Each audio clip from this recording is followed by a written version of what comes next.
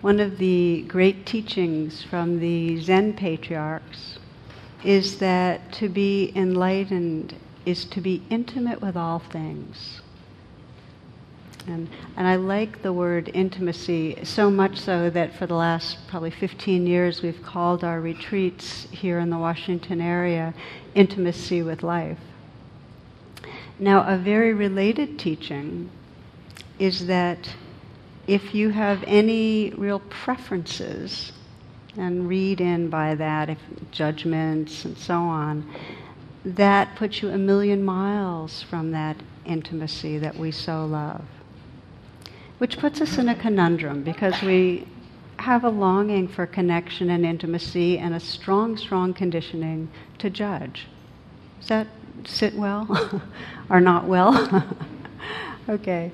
So one of the basic principles we run into is that in understanding each other is that if we want someone to be different, if we have an idea on what we're hoping they'll be or how they should be, in those moments we really can't see who's there.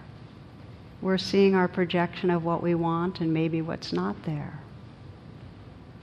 I remember one story of a woman, a physician, who was driving her young daughter, I think 7 years old, home from school, and the daughter picked up the mother's stethoscope and was looking at it with what seemed to be real interest. So her mom says, "Oh, my heart be still, maybe this is the profession that's meant to be for her, At which point the little girl picks up the stethoscope and goes, "Welcome to McDonald's. Can I take your order, please?"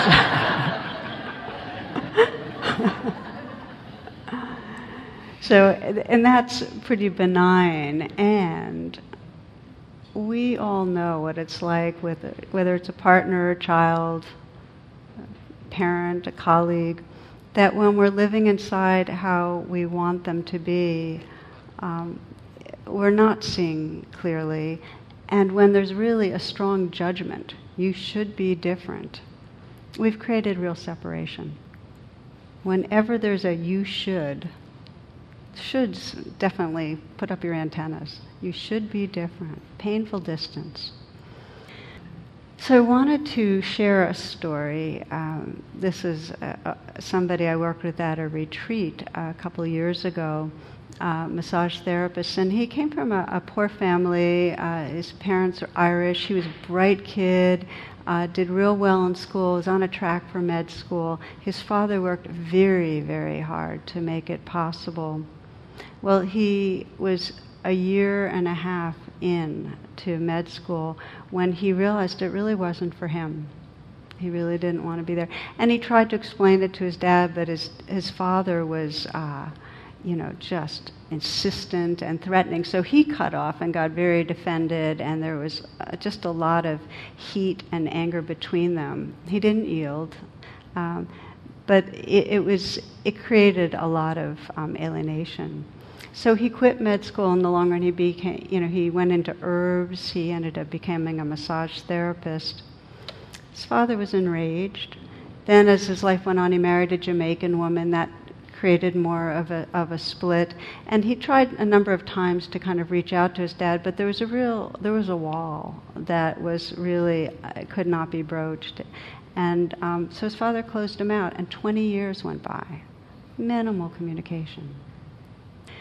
Then his mother got diagnosed with cancer, and it was treatable, but terrible protocol, and he was visiting a lot. And he'd come and he'd bring baskets of raspberries and nature DVDs and so on. His father was formal and distant. Mother appreciated his visits. She was having a lot of trouble sleeping, so he started really putting his energy into massages. And one particular day, she had had a really hard night. He was giving her a massage, and she kind of, he was at one point working on her feet, and you could see her face. She was really relaxed, and so on, and kind of drifted off to sleep. And he turned and saw his father had been watching. And his father had tears in his eyes. So he went out and walked into the living room where his father was, and they just embraced. And they talked, and it took a while. I mean, this was not, there was that kind of sudden opening and then a kind of a shyness, but it cracked open.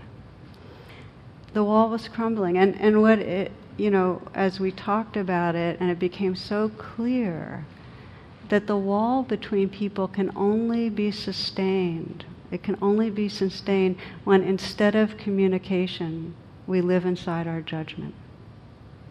But if there's some communication, and it can be verbal or nonverbal, some paying attention, it's said that we are a flow-through of information. That's what we are. And when we let it flow through, when we receive information from each other and we give it, we become more than a separate self. We become a part of each other. We know each other. But if we contract into judgment and live in that virtual reality, that story, we're seeing a sliver of somebody. We don't know them, we're not taking in their information, and the wall can go on for decades. So, when I hear reconciliation stories, I'm a real softie. Like, I almost always cry at them. Even if like just now when I was telling you, I've thought about this story a lot, especially this week because I knew I wanted to share it. I could still feel that welling up. And I think the reason is it just seems like such a tragedy that we cut people out of our hearts. It seems so sad that, for them it was 2 decades. And it also feels so beautiful that it's possible to reopen and have communion. And so I'm talking about grief for the loss of not just the huge estrangements where there's the real big cutoffs like this story, or marriages that fail, or families that where somebody doesn't ever reconnect. But I also feel that the sorrow for all the small ways in daily life. We're not maybe formally estranged, but the resentments and the blames keep us from really loving each other, from that freedom to love without holding back. So often I reflect that, if we were at the end of our lives looking back, what the perspective would be, and certainly it would be a sorrow at letting the smaller stuff get in the way of loving. So the path to intimacy, that's really what we're exploring, and we'll be exploring it this week and next week. And what I'd like to do this week is explore intimacy in an inner way, with our inner life, and then intimacy with each other. Because to bridge the gap with each other, to be able to do that, it starts with being able to communicate with our inner life. We have to be able to know ourselves, be in touch with ourselves. We now know this more even on a functional structural level of the brain, that the more that we are able to, we have that proprioceptive awareness that can notice what's going on emotion-wise and name it and feel it in our own body, the more we can register how it is for another person. If we're cut off from ourselves, we can't be intimate with others. Hence we do these trainings. We're not training so we can go off into a cave and be solo for the rest of our existence. We do this training so we can be intimate with life, with the loneliness and the mystery and the beauty of what's within us and around us. What I'd like to do as I explore this with you, this kind of pathway to intimacy, is talk about, have the whole filter be communication. How when we're paying attention, we're actually in communication with ourselves.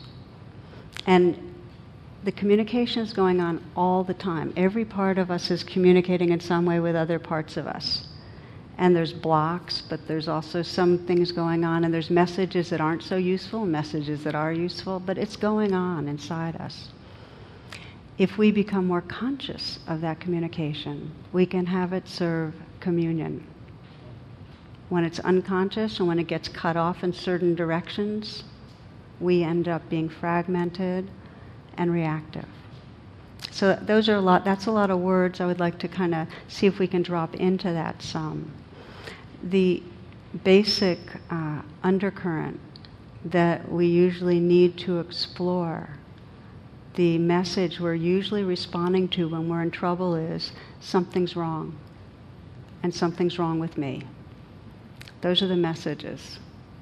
When you're in trouble, when communication isn't flowing, when you're contracting, there's a message going on that you're believing that something's wrong or something's wrong with me. They're the same thing, but they have a little bit more tag in one of them. So maybe just to begin, because I talk about this a lot on purpose, this trance we go into of a flawed self. This trance we go into that what I'm feeling is bad and I am bad. Okay? So the reason I wrote Radical Acceptance and with True Refuge, the same point is, if we don't recognize that we're caught in that, if we don't have a way to communicate with the parts of us that are believing that, then our life is imprisoned. So brief reflection, just because this will give you a chance to choose some place you'd like to pay attention to tonight for yourself, which I think brings it alive a little more. If you'd like to close your eyes and pause, check in a little.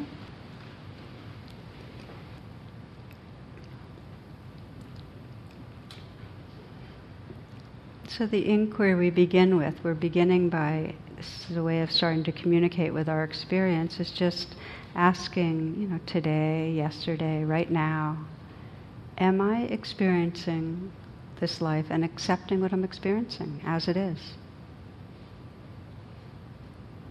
Am I accepting my experience of life? Am I accepting myself as I am? Ultimately, they're the same.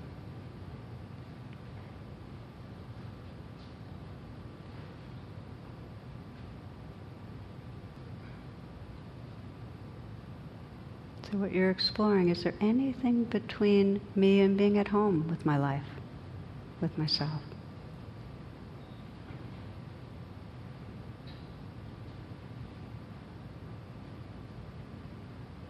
So you're scanning and sensing, is there somewhere that you've tagged as, this is wrong, this is bad, this is not okay? It might be something to do with your health. It might be your experience of somebody else. It might be some behaviors that you're experiencing in yourself that you can't accept. Is there anything between me and being at home with myself, with my life?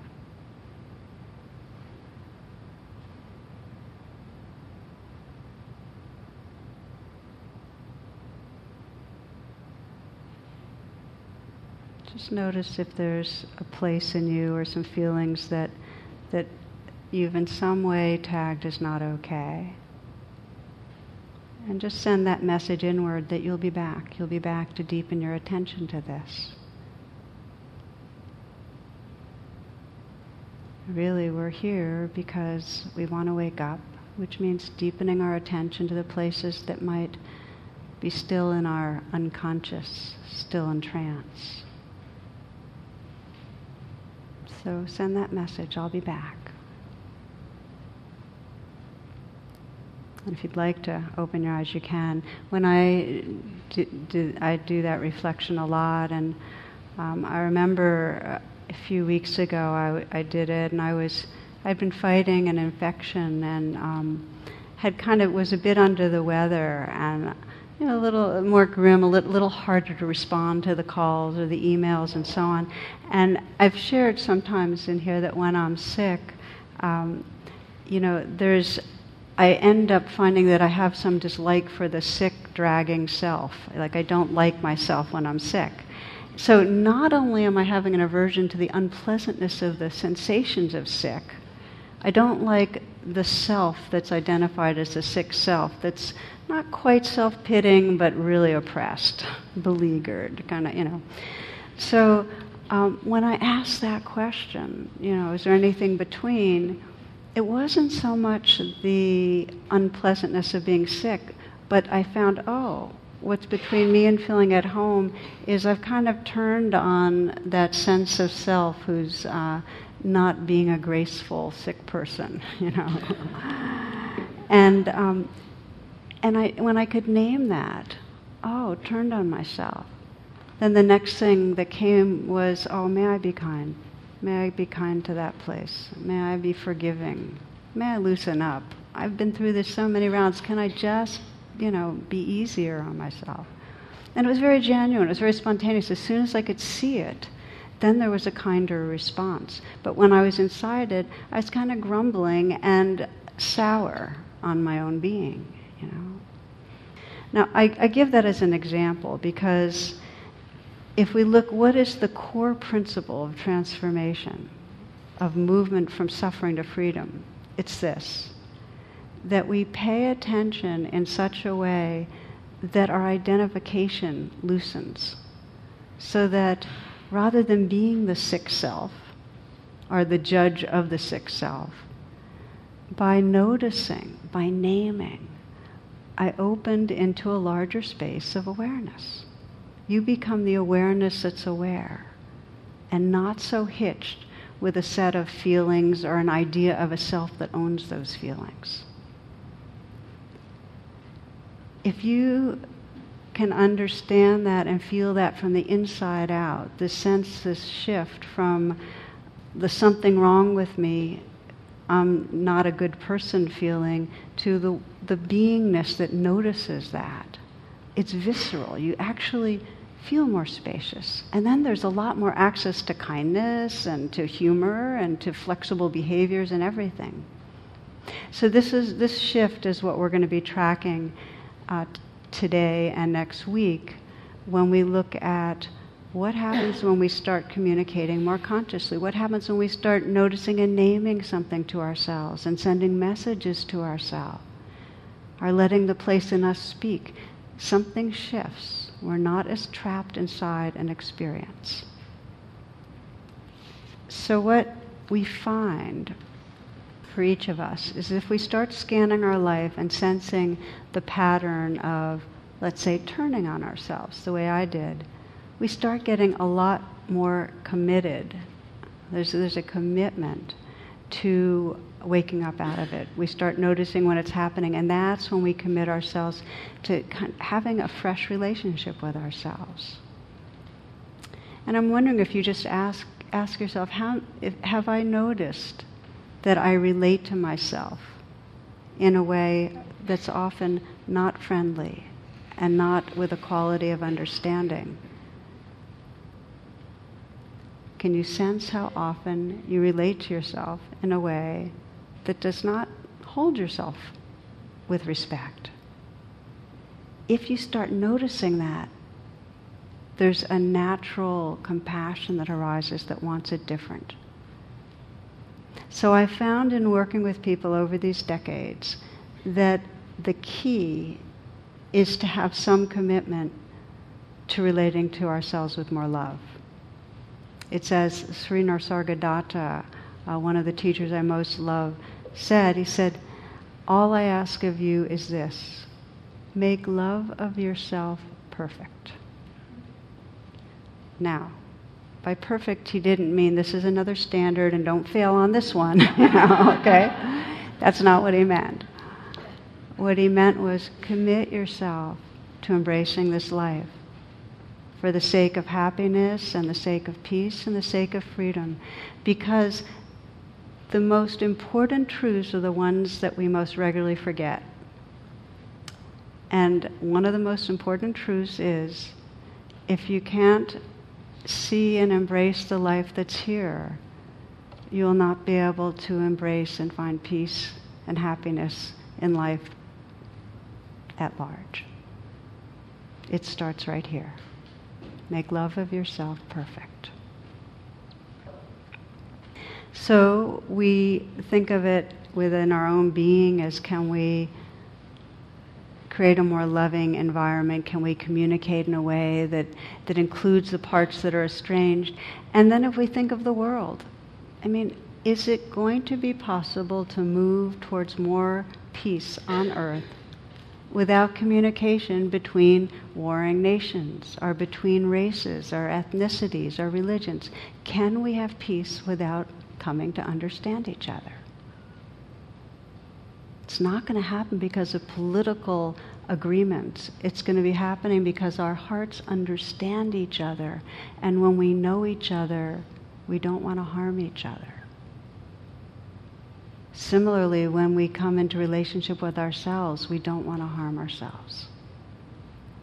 So, Carl Jung put it this way. He said our suffering comes from the unseen, unfelt parts of our psyche. When we don't know ourselves, when we're not in communication with ourselves.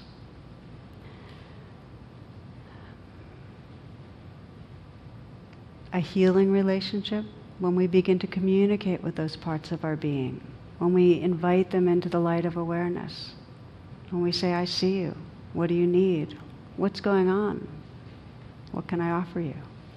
There's communication. So then the question comes, how come it's so hard? I mean, every one of us here has parts of our being that are not so seen and are not so felt and not so welcomed, right? I mean, we all do. How come it's so hard to start communicating and including, bringing all parts to the table, the peace table, right? And it is hard. And I think a simple way to put it is that we have a conditioning to contract away from unpleasantness. So there's two things we're trying to do. One is that there's a part of us that knows that healing comes by embracing these parts, and another part of us is conditioned to go yuck and pull away. That's what's going on. Really. And the more injured we've been, the more we get that yuck, or the more stressed we are, the more we contract, and we're no longer having the wisdom to say, okay, be with this experience. We just flinch. Does that make sense? Okay, here's a story to illustrate. This is a man who was responding to an accident, and he was writing out his accident report form. And I want to read you what he wrote. He said, your request for additional information in block 3 of the accident report form. I put in poor planning as the cause of my accident. You said in your letter I should explain more fully. I trust the following details will be sufficient. I'm a bricklayer by trade. On the day of the accident, I was working alone on the roof of a new 6-story building. When I completed my work, I discovered that I had 500 pounds of brick left. Rather than carrying them down by hand, I decided to lower them in a barrel attached to the side of the building. Securing the rope at ground level, I went up to the roof, swung the barrel out, and loaded the brick into it. Then I went back to the ground and untied the rope, holding it tightly to ensure a slow descent of the 500 pounds of bricks. You will note in block number 11 of the accident report form that I weigh 135 pounds. Due to my surprise at being jerked off the ground so suddenly, I lost my presence of mind and forgot to let go of the rope. Needless to say, I proceeded at a rapid rate up the side of the building. In the vicinity of the 3rd floor, I met the barrel coming down. This explains the fractured skull. Slowing slightly, I continued my ascent, stopping when the fingers of my right hand were 2 knuckles deep in the pulley. Fortunately, by this time I had regained my presence of mind and was able to hold tightly to the rope in spite of my pain.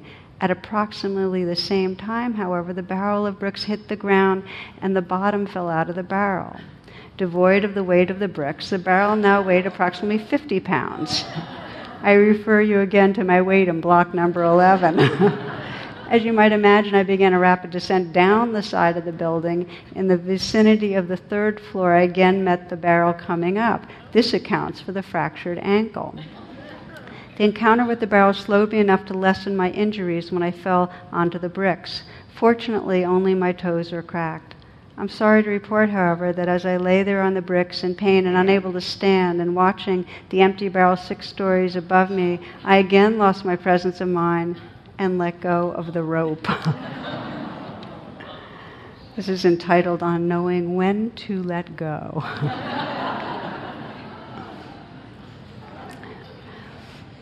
So it's a wild example, but don't we all know how we get tugged around and we make a mistake and we get frustrated and we move faster and then something else goes wrong and it proliferates, okay? This is our reactivity. We pull away from unpleasantness, from shame, from loneliness, from fear, from vulnerability. We pull away. So rather than embracing the unseen, unfelt parts of our being, we push them away. And we do it in a number of ways. We ignore, we neglect, or we judge. But however we're doing it, we've cut off communications. And when we cut off communications, we contract. We're not hearing their message. We're not hearing what's needed. We're not able to respond to what's needed. And so what happens is we're cut off not only from our sense of being able to respond, we're cut off from the place of wisdom that knows in a broader way how to navigate. We're in reactivity, just like this guy who's just kind of zipping up and down the side of a building, right? Now, I think of this as being at war with ourselves in a way. Because whenever we neglect a part of our being, we don't really listen to the loneliness, or we cover over the fear with busyness, or in some way we feel the shame, but we try to just keep on improving ourselves. Whenever we do that, we're actually in some way cutting ourselves off from a part of ourselves. We're at war. And clearly, some people suffer from this contraction and being at war with parts of themselves more than others. Some people have more strong aversive experiences and then more aversion towards the self. And that can be explained by genetics and infinite causes. It can be explained by culture. It can be explained by our familial situation. I put a lot into how we were treated by our own caretakers, and I think that this is a very big generalization, but to the degree that the people that took care of us were able to communicate with us, and at first, of course, it's fully nonverbal, but to the degree that there was attunement, so as a very young being, our facial expression and our sounds and our movements expressed what we needed, and there was somebody listening and responding. That's communication. To the degree that that communication was fluid and attuned, we actually learned to listen to and respond to ourselves. To the degree that there was severed belonging, there was a lack of communication. Our parents, maybe through no fault of their own, were distracted, afraid, preoccupied, caught in anger, caught in fear. To that extent, we end up not knowing how to be with ourselves if they weren't with us. I'm reading a really wonderful book right now. It's called Thinking Fast and Slow by David Kahneman. And I'm curious how many of you are reading that or have heard about it? Yeah, okay, good. Really, really interesting book. And you'll probably hear me refer to it for the next 8 months because I think that's how long it'll take to read it. It really explains in a profound, intelligent way what shapes our decisions and our judgments, and describes two basic systems in us, and one's the fast-thinking system, and it's correlated generally to the limbic system. This is the survival system that doesn't have time to think things out, to have us move through things. It uses intuition and impressions and beliefs, associations. It's driven by emotion, and it's quick.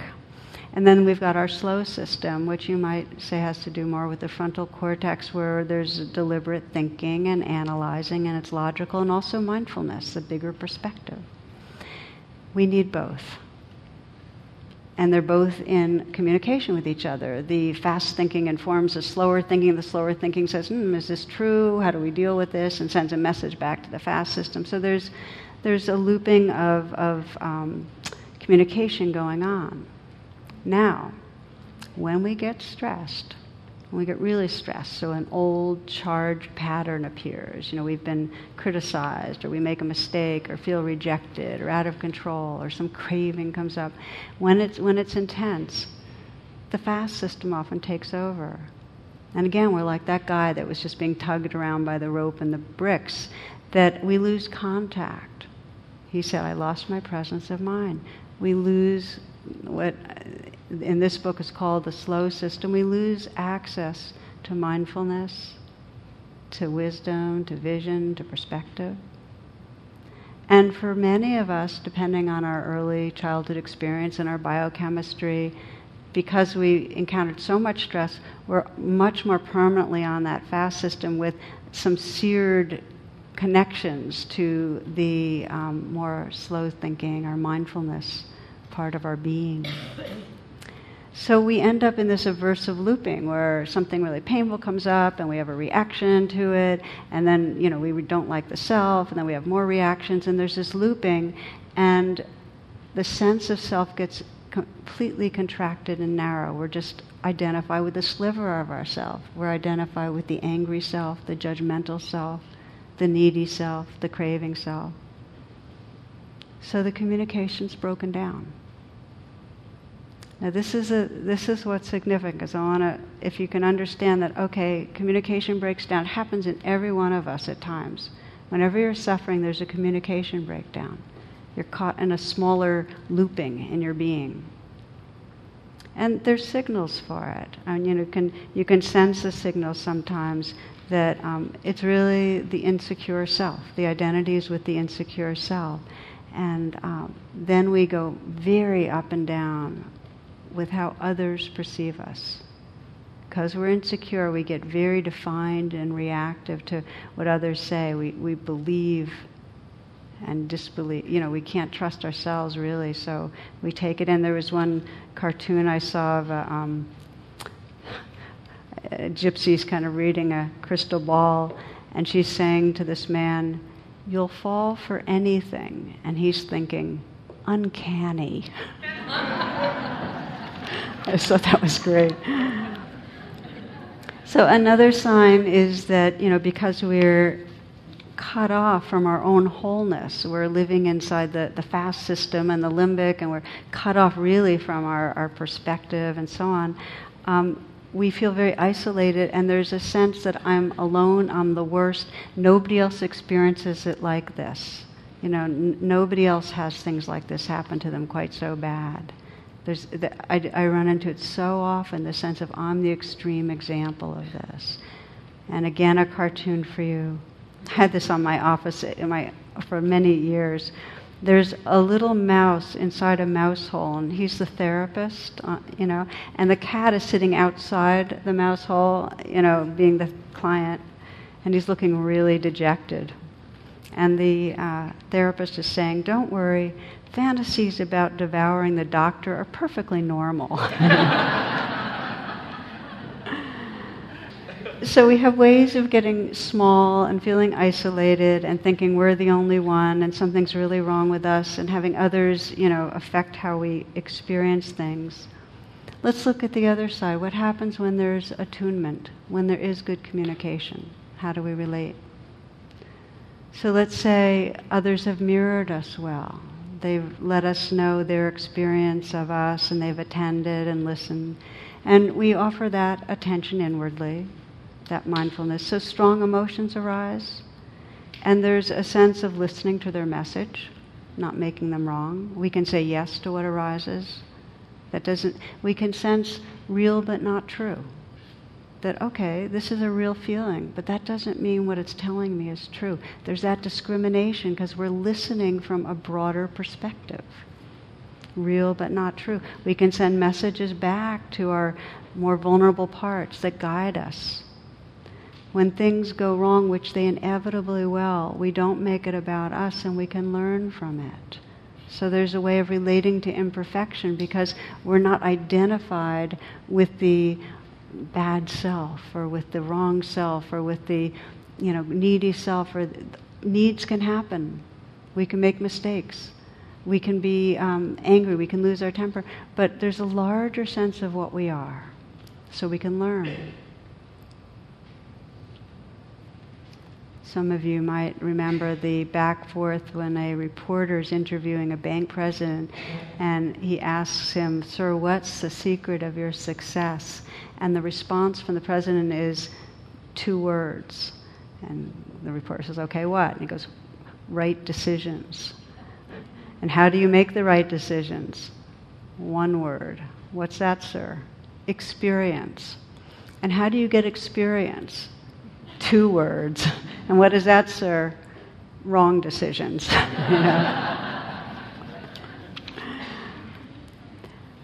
Okay, so here's the principle behind this once again, that if there's communication between the parts and communication between awareness and the different parts of us, you might think of it like an ocean and waves. If the ocean is in relationship with the waves, then there's a way to have perspective and navigate.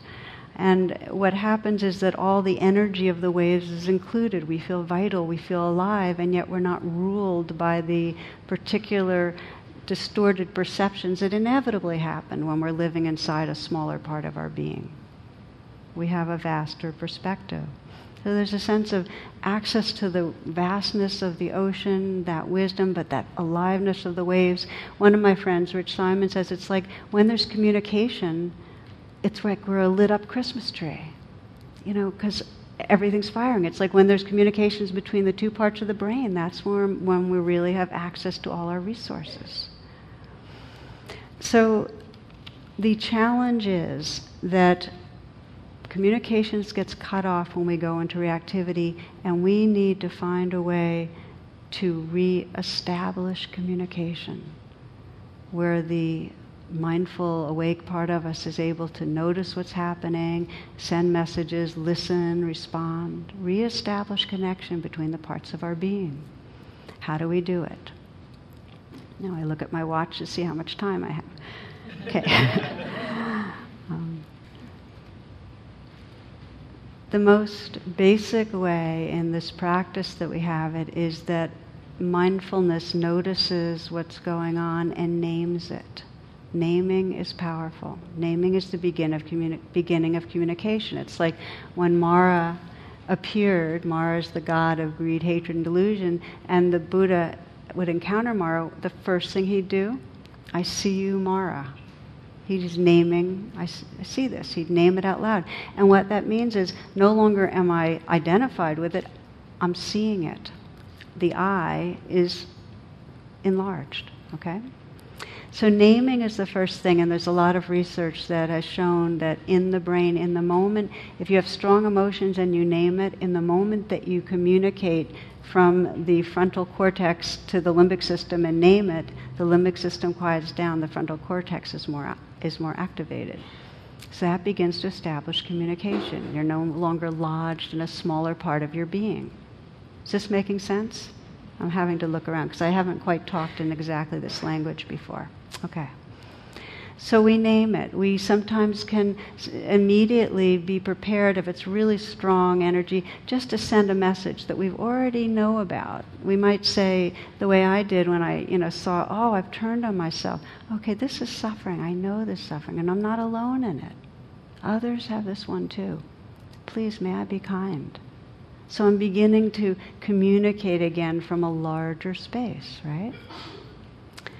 Now, I'd like to give you an example of one person I worked with that reestablished communication when there was a cutoff, where I supported him, and just to give you a sense of some of the different ways that you can explore it within yourself, okay? In this story, this is a student who worked with me at a retreat last year or something, and his mother was living with increasingly going into dementia, and he was having a real hard time with it. As a child, his mother was pretty unreliable and disorganized. They had a kind of chaotic household, very distracted and sometimes inattentive. Loving, generous, but just distractible and inattentive at times. So now, even though he knew her confusion and her forgetfulness and the repeating questions and so on, it was not her fault, he had a resentment for her being so untogether. And he just was very intolerant of her mistakes and wrong decisions and so on. And it hardened his heart. He just felt like he was tight against her. And in addition, as you might imagine, he hated himself for his lack of compassion. Okay, so he's having an aversion to her and hating himself for his aversion. And by the way, that is a really common pairing. That when we're aversive, we're also not liking ourselves for the aversions. You need to get both layers. So this was a situation where he was disconnected. He was disconnected from his access to a wider perspective. He'd go into just a pure reactivity. Now, before going on, I want to give you a visual for this that I got from Dan Siegel, who's a wonderful psychiatrist, neuropsychiatrist, and research, and has written a ton, so keep track of him, Dan Siegel. He describes it this way. He says, think of the brain stem like this, part of my hand if you're looking. The thumb is the limbic system, okay? So reptilian brain, mammalian, if you like that language. And this is the frontal cortex, my 4 fingers, and this is the way our brain is, okay? And when the fast system takes over and we lose contact with our frontal cortex, we flip our lid, right? Okay? So it's just a way to think of it, that you no longer have contact here. You're just living in a much smaller universe, okay? So this is what happened to him when he was with her. You know, he'd have all the good intentions in the world, but he'd just harden and he'd go into this very tight place, and it was his emotional centers were taking over, and he had no access to any perspective. His mind might be saying she can't help it, but his body was feeling something different. Okay? Does this resonate for you? Yeah. So I asked him to give me a situation, an example, so we could work with it. And the example he gave me was a time that he went to her apartment and there was food with mold in it in the refrigerator and unpaid bills. And even growing up, there's always food that had been in the refrigerator for 6 months or 8 months. In fact, the family used to joke, "Oh, this is back from 1987, that," you know. And so anyway, here he was again looking at his mother's refrigerator and finding moldy food. And but it was, she wouldn't let him help keep track of the bills, because she really wanted a sense of her own independence and so on, and became very defensive when he'd point out that, if you don't pay that, the utilities will stop, She didn't go with that. So when I asked him what he was aware of course he named the anger, and I asked him just to say what it was actually like, hot, explosive. And I just started mirroring. I just said, okay, so it's hot and explosive, and let it be that way, see what happens. And then he went into ashamed. Something's wrong with me for feeling this. And then I mirrored that back, ashamed, sinking feeling, powerless feeling. I mirrored that back. And then he got to despair, just despair, powerless. So it's almost that anger was a way of defending himself from this despair, this powerlessness when he was with his mother. And he stayed there and said, this is very young. This is very young. And so I said, just listen to that place. So now he's beginning to have communication. He's named something that's true. That means he's no longer inside the powerless, despairing place. He's resting in the mindful awareness that's noticing it. And now listen to it. What is it communicating? And that place was basically communicating, let me look at my notes. I need help. There's no one to help me. That kind of thing. I just need help. And I asked, what does this young place want from you? Now, if you listen to the language of that, what that presumes is there's this young place and there's a you, there's an awareness, there's something larger. Again, creating communication, not being merged, fused with the young place. What does it want from you? And just to know I'm here, to listen, to care, And then I said, so if there's any, he said, and forgiveness, like he felt bad about himself. So then I invited his high self, the wise place in him to communicate whatever he felt would be valuable to communicate. And that's when he, in some way just offered him self-care and said it's okay. The way we do so often here, just a communication from our awake heart to a place that's vulnerable. And there were tears and he became more peaceful. Now I'm giving you a very abbreviated version. But what his realization was, because now he's resting more in a place of awakeness and wisdom, was just as she can't help being out of control, just in the same way that her mind is deteriorating and she can't help it, when I get into this young place, I can't help it. It's not my fault that my heart hardens. It's not my fault that I'm angry. And that was very freeing. It's not my fault. Seeing that, it didn't make him less responsible. It actually gave him more capacity to respond, because he wasn't adding on another arrow of blame.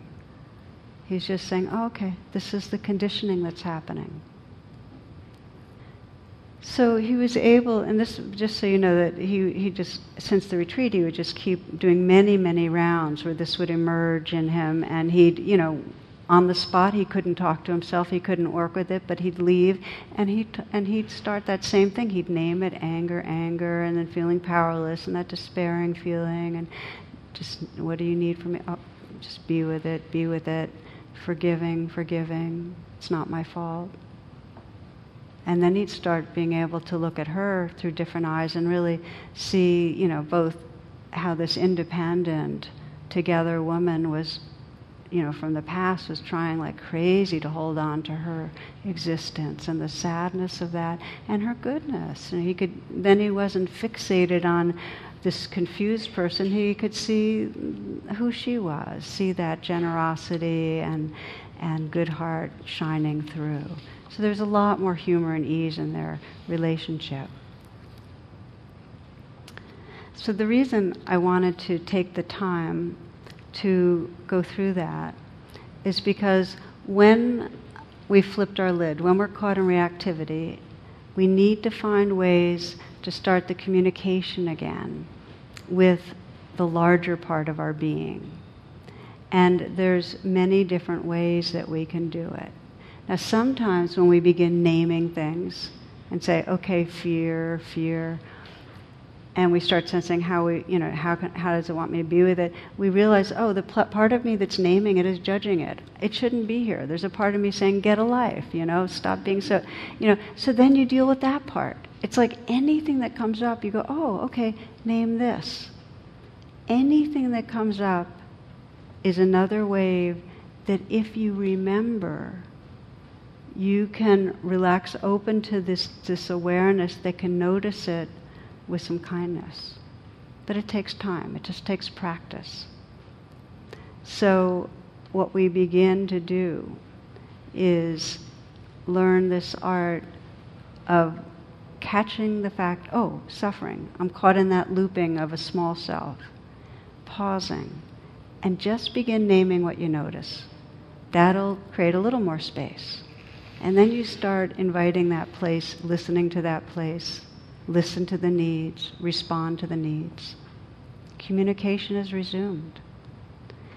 And the gift of communication, this is why we're talking about this tonight, is that when there's communication, the sense of who we are is no longer hitched to just a small part of experience.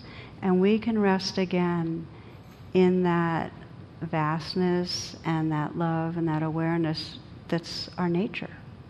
We're freed to come back to who we are. We can be intimate with the different parts of our life without being snagged. That's the gift.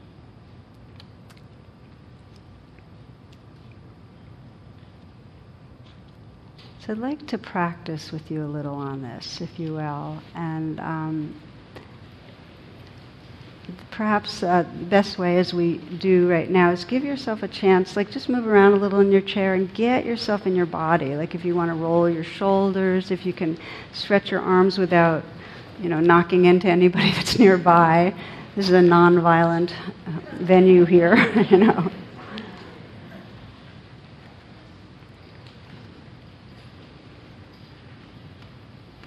So that when you come sitting still,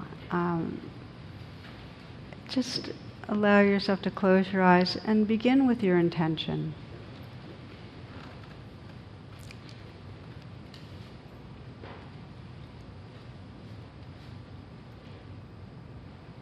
That for each of us there are parts of our being that we push away.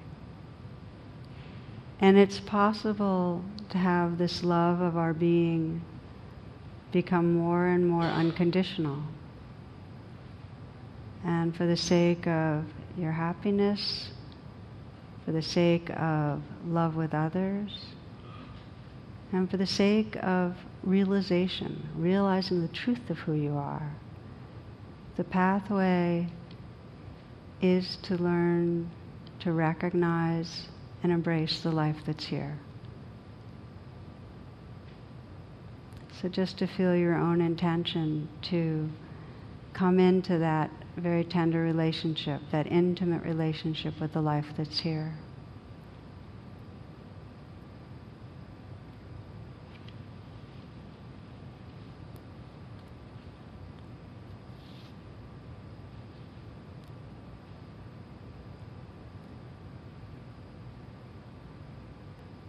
You might even wonder, what would it be like if I could make love of myself perfect?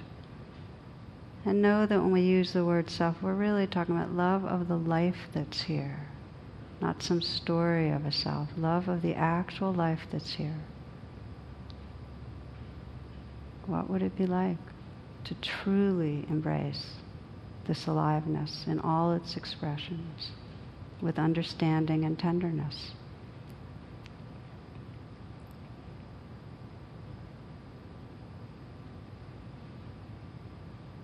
So we begin in a simple way with that inquiry from earlier, which is really, is there anything right now between me and feeling at home in my life, at home with myself? Either question.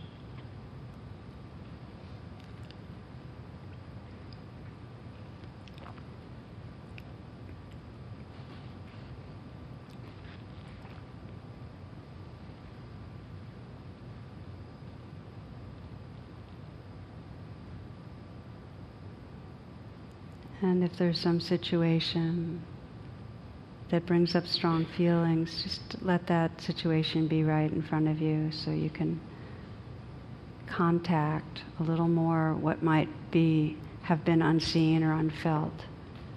And know that this is you're just doing a test run right now, and you'll be practicing this more on your own. But just invite the feelings to be there. What is it that's difficult? What is it that you're afraid is going to happen? What is it that feels unacceptable?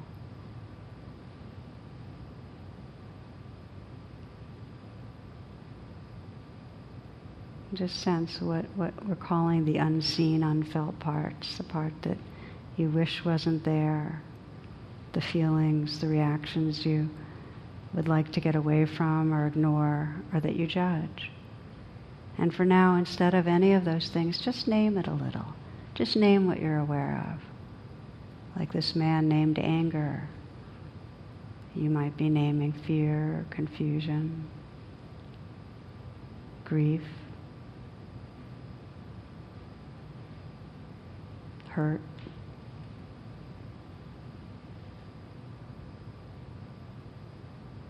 Anxiety.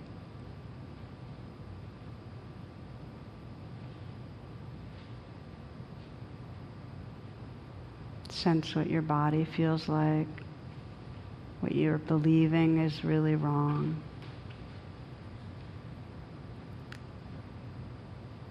So the naming is a mental whisper.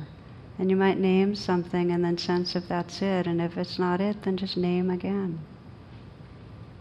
For that man, that anger turned into kind of powerless, and then there's that shame, and then into despair.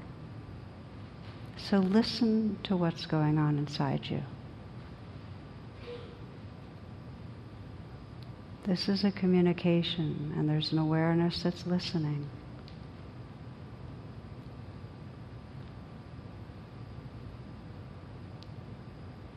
part of that listening as you're listening, if you were listening to a young child, is just to listen to the need. What does this part of you need? The part that really doesn't feel at home with life. What does it need? What does it want from you?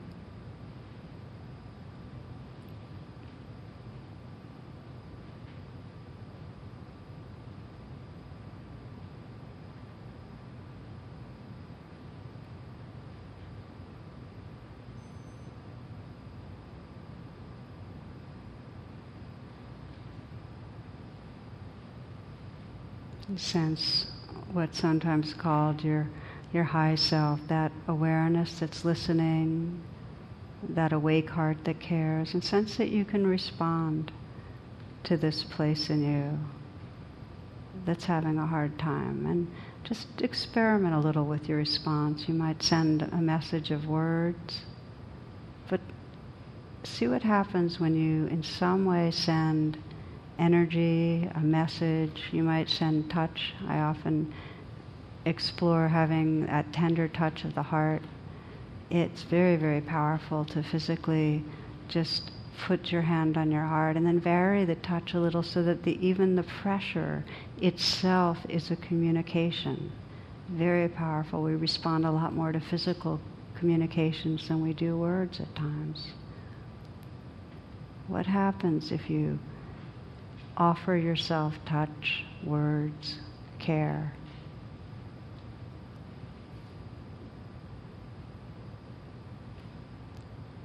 So there's a quality of your own awake presence, offering, communicating, listening, caring.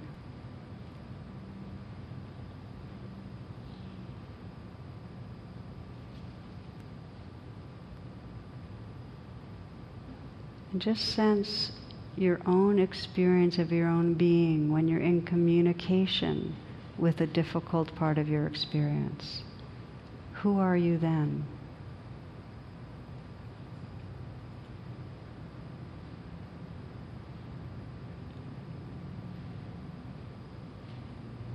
Again, Sri Nisargadatta, he says, all you need is already within you, only you must approach yourself with reverence and love. All I plead with you is this: make love of yourself perfect. Deny yourself nothing. Give yourself infinity and eternity and discover that you do not need them. You are beyond.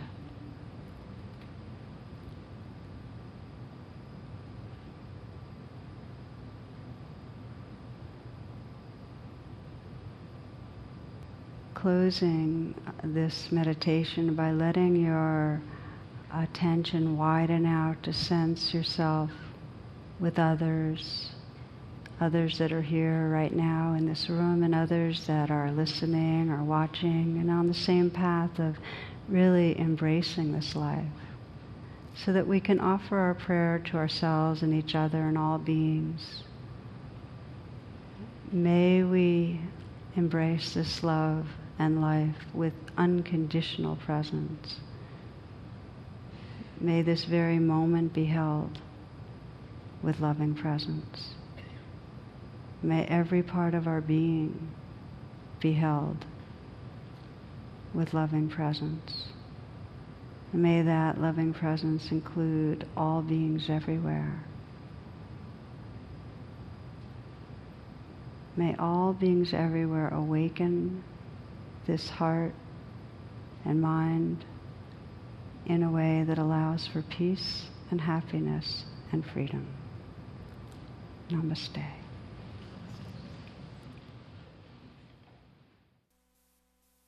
The talk you just listened to has been freely offered. If you'd like to make a donation, learn more about my schedule, or about programs offered by the Insight Meditation Community of Washington, please visit either my website, which is tarabrach.com, or IMCW's site, which is imcw.org. Thank you very much. Thank you for listening. To learn how you can support the teachers and Dharma Seed, please visit dharmaseed.org/donate.